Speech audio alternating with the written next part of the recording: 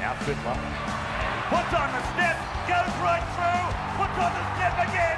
Oh, go Freddie, that was magnificent stuff. Well, they shall not bury them. Marshall skips away, Marshall's still going. Mullins opens up again, oh, look at him go.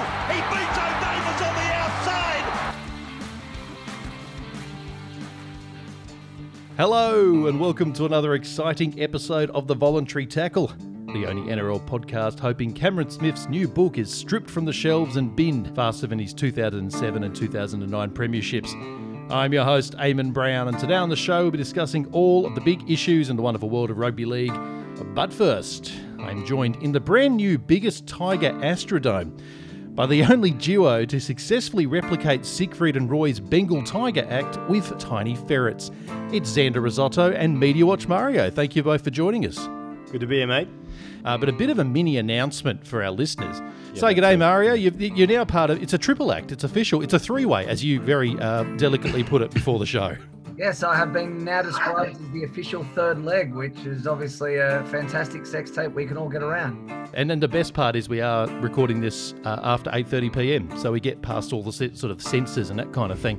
But welcome aboard, mate. It is fantastic to have you here. Obviously, you've been a bit of a recurring act for the Voluntary Tackle for some time now. You've passed the really elongated interview process, and you've come through flying colours, because it turns out, Xander, and you'd know this well enough, he came up with as many dick jokes as we would normally come up with a show, and that's all he needed to do to pass. The hazing could have been a little lighter on me, but, I got through. Well, bukakis are sort of part and parcel of everyday life now, Mario. Don't worry about it so much. Now, before we become a spiteful dictator and change our surname to Anastasia Palaszczuk, just a reminder, you can follow the show on most forms of social media via the handle @VoluntaryTackle.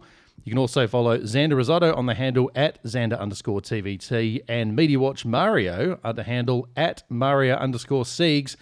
Before we do anything else, you sent me a link today, and I think it's quite interesting. Can you tell the listeners about the NRL's new polo shirts? They look like a flesh-eating disease, really. I just don't know how else to describe it. It's pretty awful. It's sort of like what you'd imagine Colin Firth would wear in Bridget Jones's Diary if he was a die-hard South fan. Yeah, but he would actually wear that sweater, the sweater in real life. Like, it would be a real sweater. I mean, I can't wrap my head around a sweater printed onto a shirt. Well, Murray, you'd know this. Around, I think particularly in the UK, this is popular. It's the idea of having the worst possible Christmas jumper ever. That's sort of an ironic thing to do at the festive time for some reason, because I guess in Britain, you're so bored shitless, you just do anything like that just to get through the day and not kill yourself. But it's a rare thing to do in Australia because we're not used to that tradition, A, and B, I actually don't think they're necessarily trying to be ironically bad. I think they were actually trying to be good, but they ended up being shit. It sounds to me like the visual representation of Nathan Cleary's Game 3 performance. So just a turd jacket then. Fantastic. As much as it pains me as a New South Welshman, lads, we need to chat about the recently completed State of Origin series. It was the grudge match that ended up deciding it in a Game 3 cliffhanger up in the fast food capital of the world in Brisbane, with Queensland emerging victorious 20 points to 14 in a game that saw Nathan Cleary lose his head, Tedesco lose his brain function, and Jack Whiten forget he was playing. Was it a mistake for so many people to label this Queensland team the worst in history? I'll kick off. It was always stupid. We said it was stupid early on. I mean, I didn't see too many. I mean, I know you mentioned Gal said it and a few others, but I only saw Bulldog Richie and a couple of other News Corp hacks say it. And as I said to you, the whole thing, had the air of a bit of theatre, and specifically I used the term kayfabe. It had a real kayfabe feel to it. I don't know if you're familiar with that term at all, Mario. Nope. So kayfabe is a reference to the suspension of disbelief that professional wrestling employees, where they all stay in character all the time, and it's called you're never meant to break kayfabe, but they all know, they're all in on the joke, and it felt to me like this was kind of just part of the performance. Like, nobody in their right mind could look at this side and say it was the worst in history. It was stacked with grand final winners and grand finalists. Is that what Jai Arrow's problem was? He thought he was kayfabing, and that's why he was the Undertaker trying to actually kill Tedesco? Yeah, something like that. I think this is my problem, and it's obviously an issue with the New South Wales media in particular, is they want to build a narrative, and that's fine. But for some reason, New South Wales media felt that us winning 2 series in a row was enough for us to claim some kind of quasi-dominance, when obviously it's like they'd neglected to remember the previous 10 years, Mario. Yeah, fucking stupid, wasn't it? So go, Mario. No, you're spot on, man. It was absolutely stupid, but at the same time, all it really is the media playing things up for clicks. It's the same thing they always do. Can I just put you aside on one question, because I don't think it was on our run sheet? Gus Gould calling for a penalty try for the non-penalty try. Now, am I the only person who thought that Gus was tongue-in-cheek when he said that? I swear he had a huge smile on his face when he was saying that. He didn't think it was a penalty try. And my wife was asking me about it at the time, and I just said, no, he's only joking. There's no way in hell that was a penalty try. And yet in the aftermath, it was just filled with New South Welshmen fans saying, oh my God, it should have been a penalty try. And I was like, are people actually being serious? Did they think Gus was serious? And he's the fastest man in the world, Mario. The fastest man in the world. The fastest man in the world. Fastest man in the world. So, did anyone else notice the amount of times he said fastest man in the world during the broadcast? So wait, Mario, just to be clear here, are you asking us to go inside the mind of Gus Gould? Because that's a dangerous thing to do, mate. Yeah, I think a lot of what Phil Gould does is tongue-in-cheek. I mean, he's a little bit serious, but always a bit tongue-in-cheek. It's the same way he's dropped the plurals of all the mascots this year. It's just to be just a little bit of a dickhead. That's what he likes to do. And that's why he keeps repeating things, by the way, in the commentary, because he knows it pisses people off. See, I reckon on the mascots thing, I think he just started doing that to save space for his tweets, and then people were commenting on it, and he thought he'd have fun with it. Like, he just ran with it. You said something interesting before, Mario. You said, look, it's just the media narrative, and it doesn't really matter that much. But of course, you know, we did hear Daly Cherry Evans after the game make a wry comment about, you know, this was a great victory for the worst Queensland team of all time. There were Bronx cheers from the crowd. They're clearly reading the media, mate, if nothing else. And surely this could only act as a motivation for the Maroons going into a series where they already like going into the contest with a chip on their shoulder and they're underdogs. This would only have played into that, surely. Look, I saw people tweet comments that Gal made in the lead up along those similar lines, and someone saying, oh, stupid Gal, shut up, you're just making it more likely they're going to win. Come on, it's absolute garbage. No player walks out onto the field in the biggest night of their lives thinking, oh, well, we're going to win now because Gal said this or Gus said that. They're thinking about, what am I going to do? How am I going to play? What are the strategies we've talked about? They're not thinking about that shit. It's bullshit.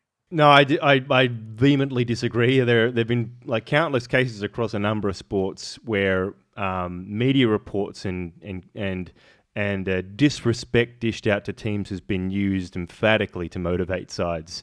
And can I say this?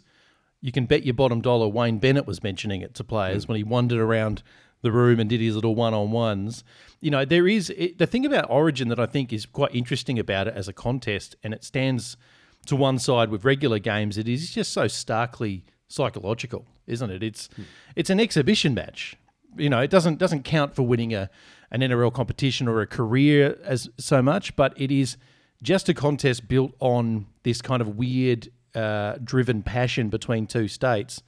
I actually think that kind of rhetoric might be something that you could leverage more in State of Origin, say, than a regular club match. 100%. It's all built on motivation. State of Origin is the only All-Stars concept that's actually embraced by the fans and the players. So somehow they've worked miracles because no other sport in the world has ever really managed to achieve that. And that's fantastic. So whatever works in driving passion, whatever works in driving clicks, and whatever works in driving viewing, then wonderful. I personally don't believe that any player is actually thinking of that when they're on the field. They're not, when they're exhausted, they're not thinking, I'm going to show that Gus Gould. I just think it's full of shit, but it's things that they can think of after the game to say, oh, that was great motivation, because it's a line that they're fed. It's a media line that they're told to say, just like the rest of their media training. Objectively, do you guys agree with that this was the weakest side that they've ever fielded? Not remotely.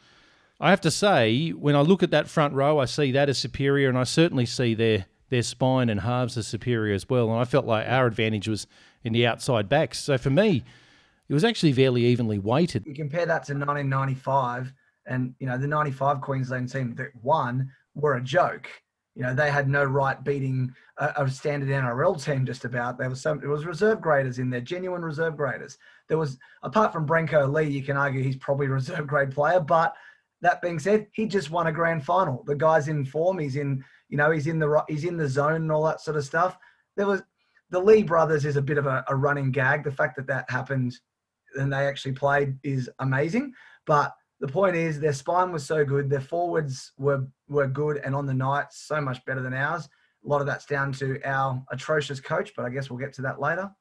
I actually didn't know, until about a week before that game that Brenko and Edric were cousins. I had no idea. Yeah, neither. Yeah, a bit of an interesting family connection out there. But that's where Queensland were at their weakest. Let's be realistic, is guys like Sammy and the two Lees who, they're not consistent club players. So I thought that's where we could have the edge. But as it turns out, our centres were pretty shite, so it didn't really matter too much. They didn't play like centres. But no, I think you're 100% right, and we said this before. I mean, they had the test halves. Munster and Cherry Evans were the test halves last year. The only position there was a bit of weakness was fullback, really, of the critical positions, and they had AJ Brimson to start with, and that was his best every year, and he was pretty good. And then, they put Valentine Holmes there. In game 2, and then corrected the mistake and put him on the wing in game 3. And on paper, that was a very good side, let alone being one of the worst in Queensland history.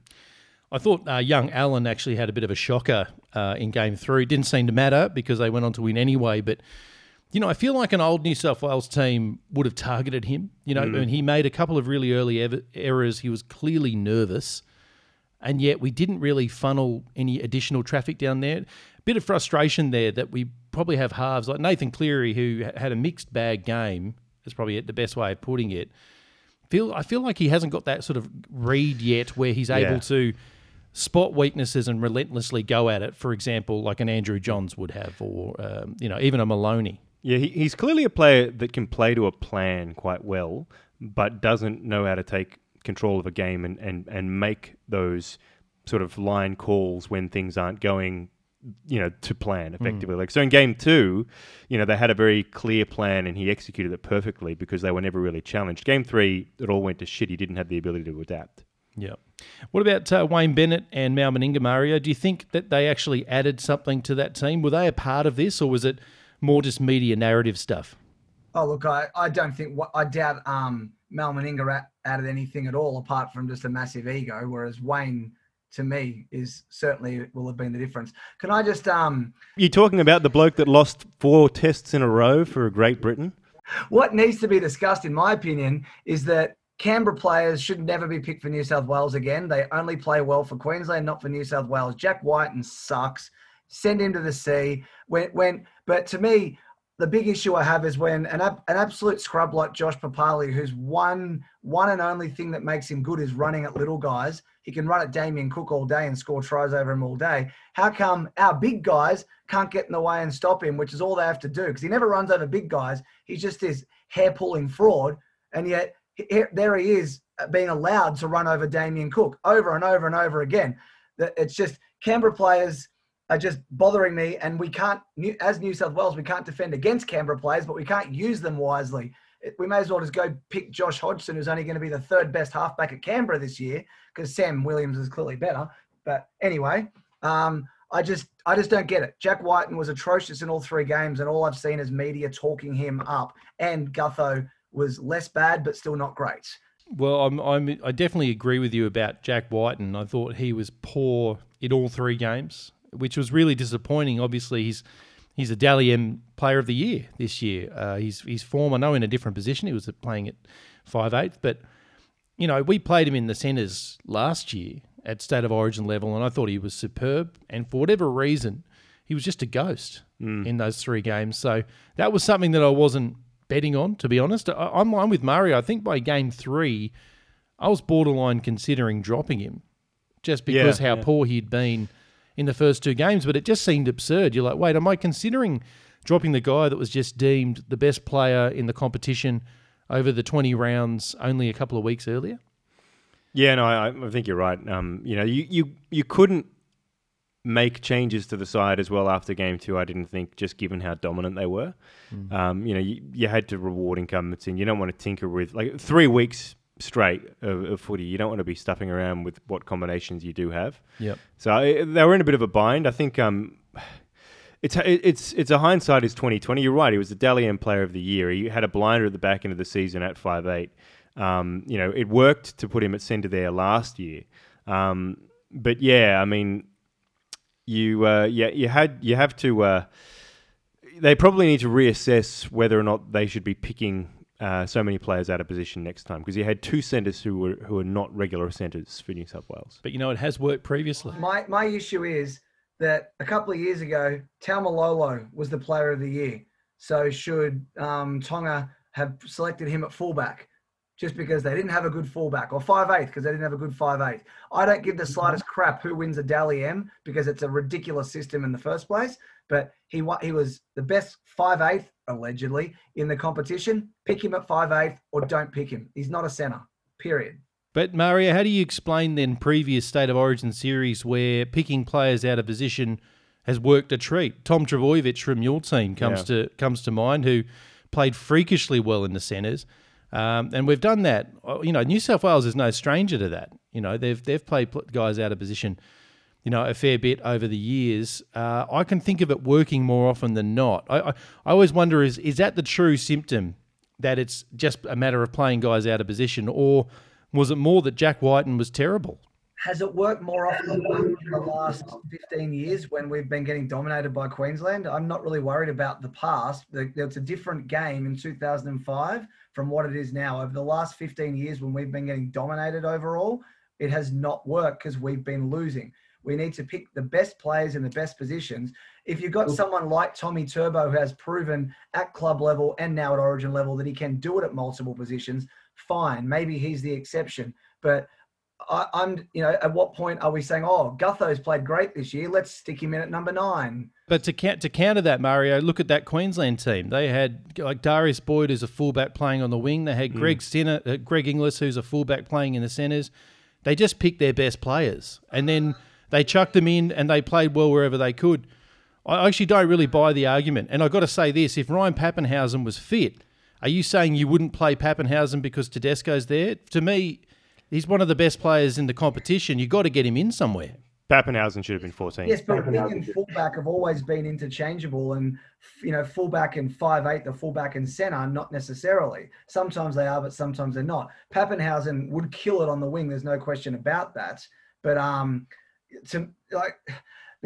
we had really good centres there to play centre, and they didn't get on the field.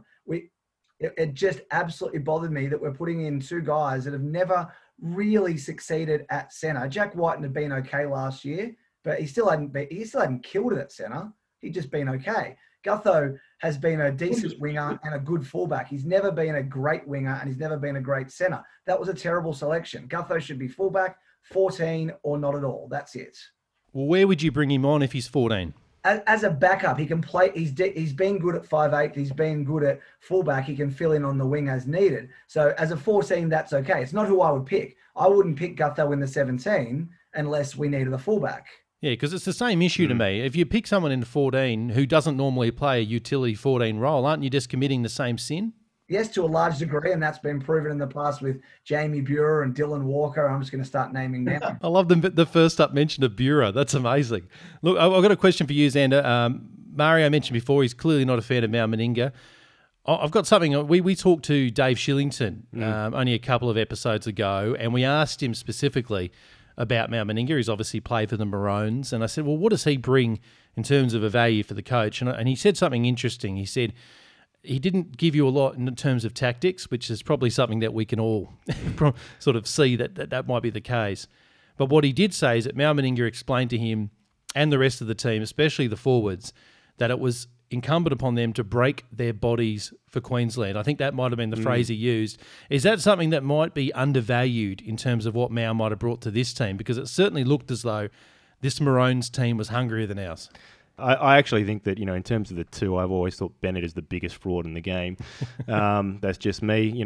Failure at the international coaching level, just a disaster for English Rugby League. Send them back 20 years, in my view. Anyway, moving on. I think that when you look at the record, he has at the representative level, he's proven to be one of the best motivators of any coach going around. I think people talk about Origin all being around building bonds and getting people fired up, and he's done that better than anybody. And the same thing at the test level, to be honest.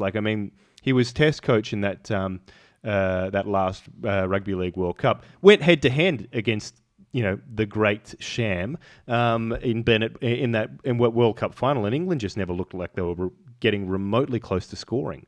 This is the same team that lost to Tonga, though. Well, this is the team that subsequently lost to Tonga, but did make 2 World Cup finals. Yeah. He's very good, Mao, though, I've noticed, about coaching really, really good teams. Have you noticed that? And the only time he ever didn't do it was when he first came into club coaching, where he coached a fairly mediocre Canberra Raiders team who resoundingly got their ass handed to them every week. So, Mario, you think Mao Meninga's a bit of a myth, don't you? I don't think there's any way to really know because of what you just said. He spent so much time coaching such a great team against some reasonably mediocre New South Wales teams. So I think he certainly has to have done well to get the 8 in a row. I mean, look at Freddie, how he's only managed 2. So I think we can say Mal's probably a better coach than Freddie, but it's still early days to say that because we're probably stuck with Freddie for a while yet. Freddie's got them pretty limber with all that yoga, though, mate. You got to admit. Do you guys think the Anastasia Palaszczuk factor was indeed a factor? And by that, for any listeners that don't know, this was the imposition placed on the Blues where they had to fly in on the same day. They weren't allowed to come up early. The crowds were allowed at full capacity in the stadium, but of course, no one from New South Wales because we couldn't get across the border. Do you guys think this was actually a significant factor in the result? I think Anastasia should be immediately re-elected forever as Queensland Premier because all the Queensland fans should think she's a genius. I think that's what happened actually just a few weeks ago, mate. She was just re-elected with a fairly thumping majority. It was extremely irritating to watch her dick all of the teams around who are coming to play Queensland sides basically all year, whilst apparently allowing in, every ice addict in a boxing ring to turn up to North Queensland for events without any due diligence conducted whatsoever. Yeah. But hey, I'm not calling it a conspiracy. I just think that she's obviously a scummy human being, I did notice if the price was right, Anna would let you in. Like if you were willing to pay in the hundreds of thousands of dollars. Plenty of films got made there during lockdown, I noticed. Tom Hanks, he seemed to wander the streets of Brisbane with impunity. I know, and he was positive. He actually had the disease. Could almost end there on that laugh. But something we're also bringing back on the show is the voluntary tackle poll. It's been gone for a while due to my laziness, but I did put this question out, fellas, to the listeners. Just in time for the third leg. Go on. Exactly. What did the latest State of Origin series say about the New South Wales Blues? Now, the options were that they need a new coach, that they were too inexperienced, that they'll win next year, or that there needs to be some player changes. Without knowing the results, what did you guys think that the zeitgeist would be suggesting there? I'm going to say people are going to be demanding a new coach. Xander, you're right. With half the vote, people want Freddie gone. 33.3% said player changes. Very few people said they were too inexperienced, with 15% roughly saying that they'd win next year, which is good to see those one-eyed Blues still there. And you're very good of you, actually, Xander, to vote 33 times. Thanks for doing that. Welcome back to the voluntary tackle. Now, guys, there were many new rule changes this year. PVL implemented the 6 again rule. He got rid of the 2 ref system. He allowed people to beat the shit out of each other in State of Origin again. He introduced Ray Warren Day, although I enjoyed wearing the rouge on my face. I think we can all agree that was a mistake. But among the changes this year was the introduction of a captain's challenge. And today on the show we're asking, which team used it most effectively? Now, it's interesting. NRL.com did a bit of a breakdown on the successful challenges and the unsuccessful challenges, as well as which team simply used it more often. Having a look at some of those figures, guys, do you have any opinions on which team you think might have used it best? Well, statistically, it was really the Roosters, obviously, because, I think we had amongst the highest challenges, and we didn't actually use it that often. I think technically you might say the Dragons as well, 5 and 2, but I think they didn't use it enough, so you probably put a strike on them for that. So the Roosters, let's see if we can agree with you or not. So 41% of their calls were bad, 59% good, and we used it 17 times in total throughout the year. That is one of the highest successful percentages. I noticed most teams had a successful percentage well below 50%. There was only a handful of teams that actually got more than half of their challenges right. Like, I guess there's some teams that have actually thought about it before the season and have a bit of a tactic with it. For example, we know Cameron Smith and Melbourne Storm, their tactic seems to be to use it as late in the game as possible. I feel like, my bias suggested Manly were really bad at it, but the stats don't quite back that up. I had felt like the Titans were bad at it during the season, and Parramatta, you just felt like Gutho made a lot of really dumb challenges during the year, but I don't think the stats are necessarily going to tell you the best way. I mean, in basketball, a lot of teams will use that more just to get themselves a timeout, and as a bit of a throwaway, we might get the challenge right, we might not. It does tell you something, though, surely, right, Mario? That they're having to resort to it more. This, looking at the graph, you got the Knights and Broncos have got 10 and 11 failed challenges between them and only 4 successful ones. That kind of says that there's a lot more desperation challenges for those teams than others, perhaps. It'd be interesting to know when they were done. Like with the Knights, I wonder if if they started using more towards the back end of the year or the start of the year, because the back end of the year they were really bad. Whereas the Broncos were bad all year, so they were just throwing away challenges like they threw away their season. Interestingly, fellas, the team that used the most challenges was the New Zealand Warriors, and they were also one of the highest percentage of unsuccessful challenges. So it sort of gives the impression that perhaps Roger Tuivasa-Sheck was just throwing fucking challenges out there on a whim every game. Either that or he's just a poor judge. At fullback being the captain, he's probably not the best judge, to be honest. Well, that leads me to my next question. I mean, this, in a way, sort of places more value on the captain, doesn't it? Because it is a captain's challenge. The little C next to the player's name, I guess it means something, but it hasn't necessarily in rugby league carried a huge amount of currency. But this is actually something strategic that the captain needs to be on top of. And if you have a dumb shit who's at the front, the leading the charge of the ship, that's actually going to cost you when it comes to something like the captain's challenge, isn't it? Yeah, well, we've seen that. We've seen some really frivolous challenges throughout the season, and I think some of those bottom sides, you probably can see that trend. It's interesting though, the Warriors and the Sharks both used the same number of challenges. The Sharks got slightly better of it, but yeah, it kind of tracks, doesn't it, for the most part with what you would expect. Well, the Dragons are an interesting one. So they used the challenge the least. They only used it 10 times throughout the year, but they were quite successful. They had the highest percentage, 70%. So 7 from 10 of their challenges were successful. But again, like Mario was alluding to before, is this about actually getting the right result, or is the tactic, i.e. Cameron Smith, about actually using it then more than just overturning a decision? Is it about actually stopping momentum in a game at key times? Because I think that Cameron Smith certainly used it that way, and a few of the other clubs were keen to use it that way. And the other theory being that, the later in the game, it could be the more important the decision. So if you've sort of got it up your sleeve, if the game's on the line, you've always sort of got that there. Personally, I don't subscribe to that, but how do you guys see that as a theory? I just think it should be used for howlers, right? But it's not the way it is in any sport. Like basketball's the same. The NBA has the exact same system basically, and it's not just used for howlers. So I think it's obviously a coaching strategy that it is most best left to the last quarter of the game in theory, in the crunch time or whatever. Best you can use it in a way to slow the game down. So I suspect that some of those challenges late in the game that we've thought, why the hell did they do that? That was just a dumb challenge. You're never getting that right. That it could well be that there's been a quick message from on high from the coach, via the water carrier, just saying, challenge that. And it's more to do with getting a message to them. They can slow it down. And, I think it is a tactic.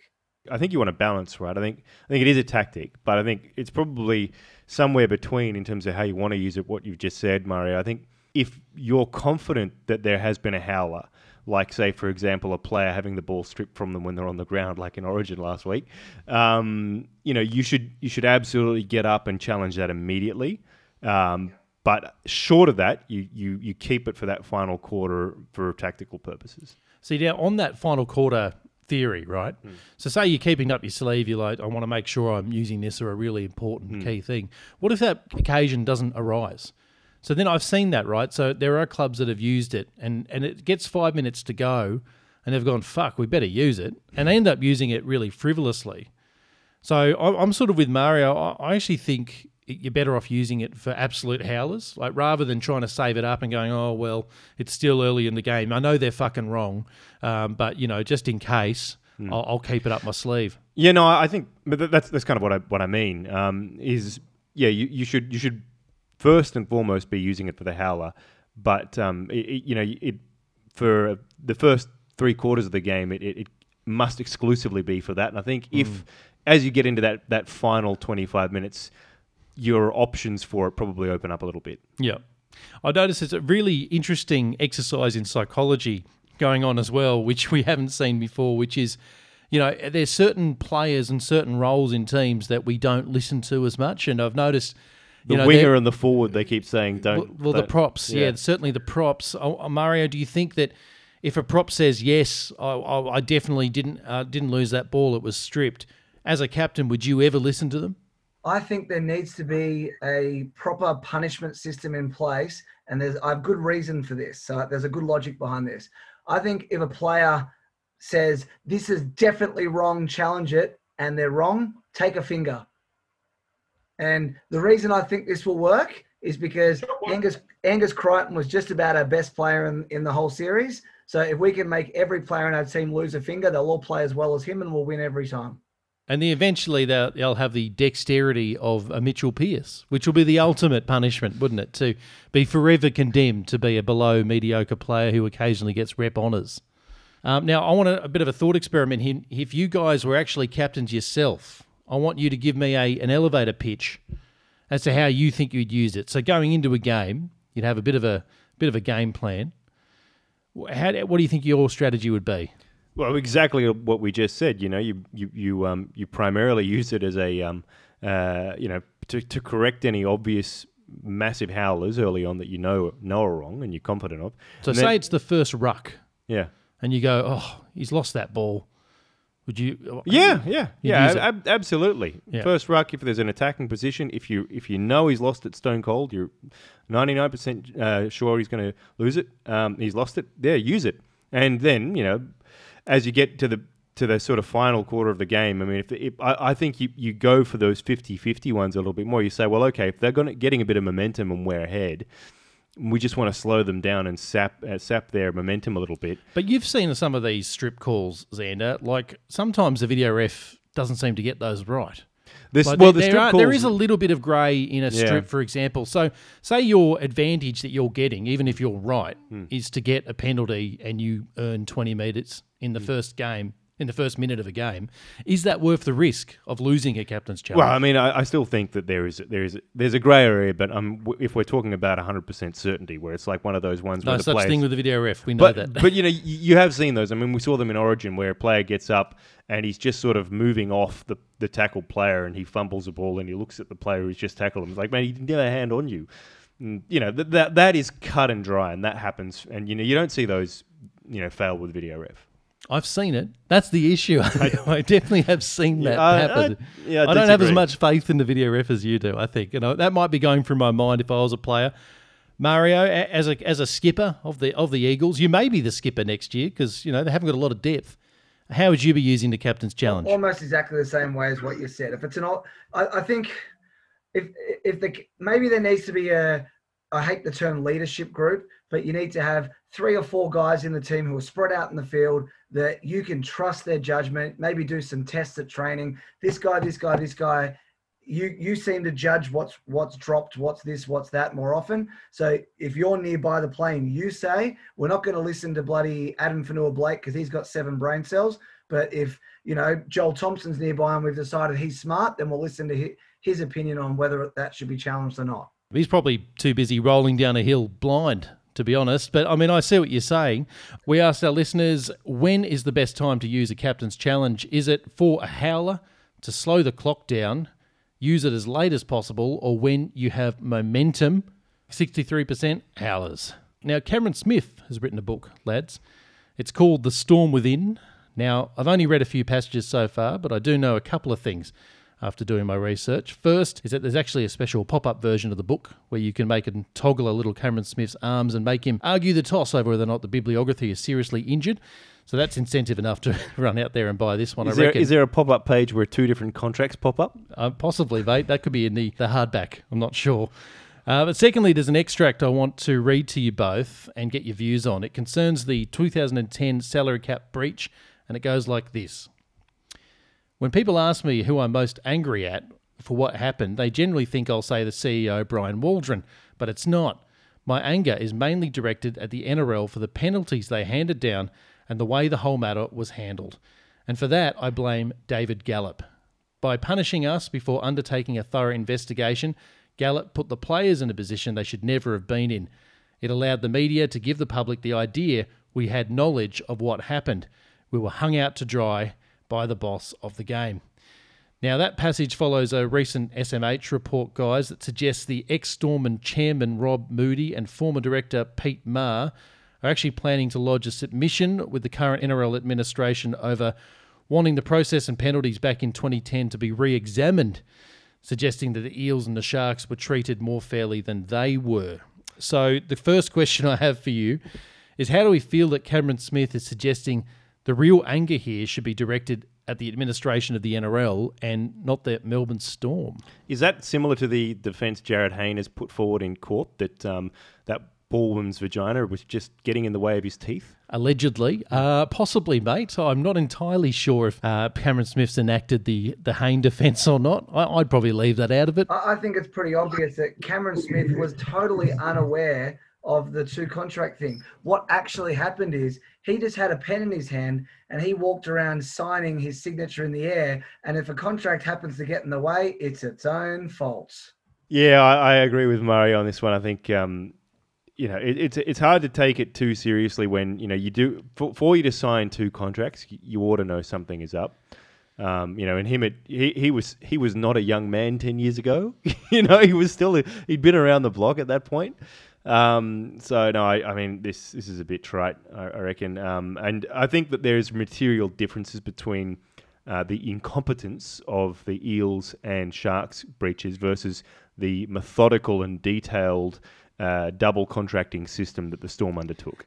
You say methodical, but essentially they had a fake room right next to the real room. Yeah, that's methodical. Like, well, they had mate. Put a fucking room in between them, for fuck's sake. Well, they had 2 sets of books. I mean, Jesus. They did, but the guy stumbled into the fake books because it was so close to the real books. It's fair. Put them off site, you fuckwit. It's still a rugby league scandal, mate. Classic rugby league. They only go it by halves. That's what annoys me. If you're going to cheat, go the whole way. Do you think that his suspicion should have been aroused when a lot of the players were getting extra boats and cars? That's the thing that always pops up. We talk about the second contract. Yeah, sure. It's possible you might need to sign an adjoining contract. You might be able to rationalise it. Not really, but a little bit. But when you go, hang, I don't remember having these 4 or 5 yachts. It's not mentioned in the contract that I have a house in the Bahamas. And the whole Parramatta and Cronulla comparison is ridiculous. I mean, Parramatta, theirs was pretty systematic. It was just a really bad system. And to the best of my knowledge, which isn't great, Parramatta's numbers were significantly lower. They were small amounts in paper bags, effectively. They weren't $2 million over the salary cap and winning grand finals. Parramatta cheated their way to wooden spoons. Melbourne Storm cheated their way to 2 grand finals and into keeping a team together that then went on to dominate Origin for a long period of time. Had those players not been able to stay together, who knows if those results are different. In so many ways, they have fucked over rugby league and they should be shot into the sea like the rest of Victoria, as proven today by all this police and security guard brutality. Just send the whole state to the sea and fuck them off. Xander, do you think that's the ultimate punishment, that Parramatta, for example, cheated the system? There was some duplicitous agreements going on at the executive level, and yet they didn't perform very well on the field. Do you think that's punishment enough? We cheated and we were still shit. Yeah, I mean, the Parramatta system, if you can call it that, really did amount more to incompetence than anything else. I mean, there were people who didn't understand what basically the state of their books was.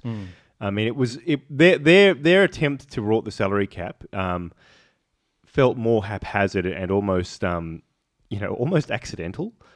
Like it was a little bit like the now famous Brisbane Broncos recruiting strategy of basically hiring your local glassy to tell you which park footy players he thinks look pretty good in a Broncos jumper. I mean, that was the extent of their sophistication. Yeah. It's just, there's no comparison whatsoever. Looking at this passage, and I haven't read the whole book, but why does he have no malice for the CEO who obviously orchestrated all of this? There was more than one person involved, but surely if you're going to be holding someone to account and impugning your reputation, as Cameron Smith is suggesting this happened, that the public perception is they were involved, why wouldn't he have some malice for that CEO? He's got that lovely house in the Bahamas. It's simple, because by blaming the CEO, you're acknowledging that the club as a whole has some fault in it.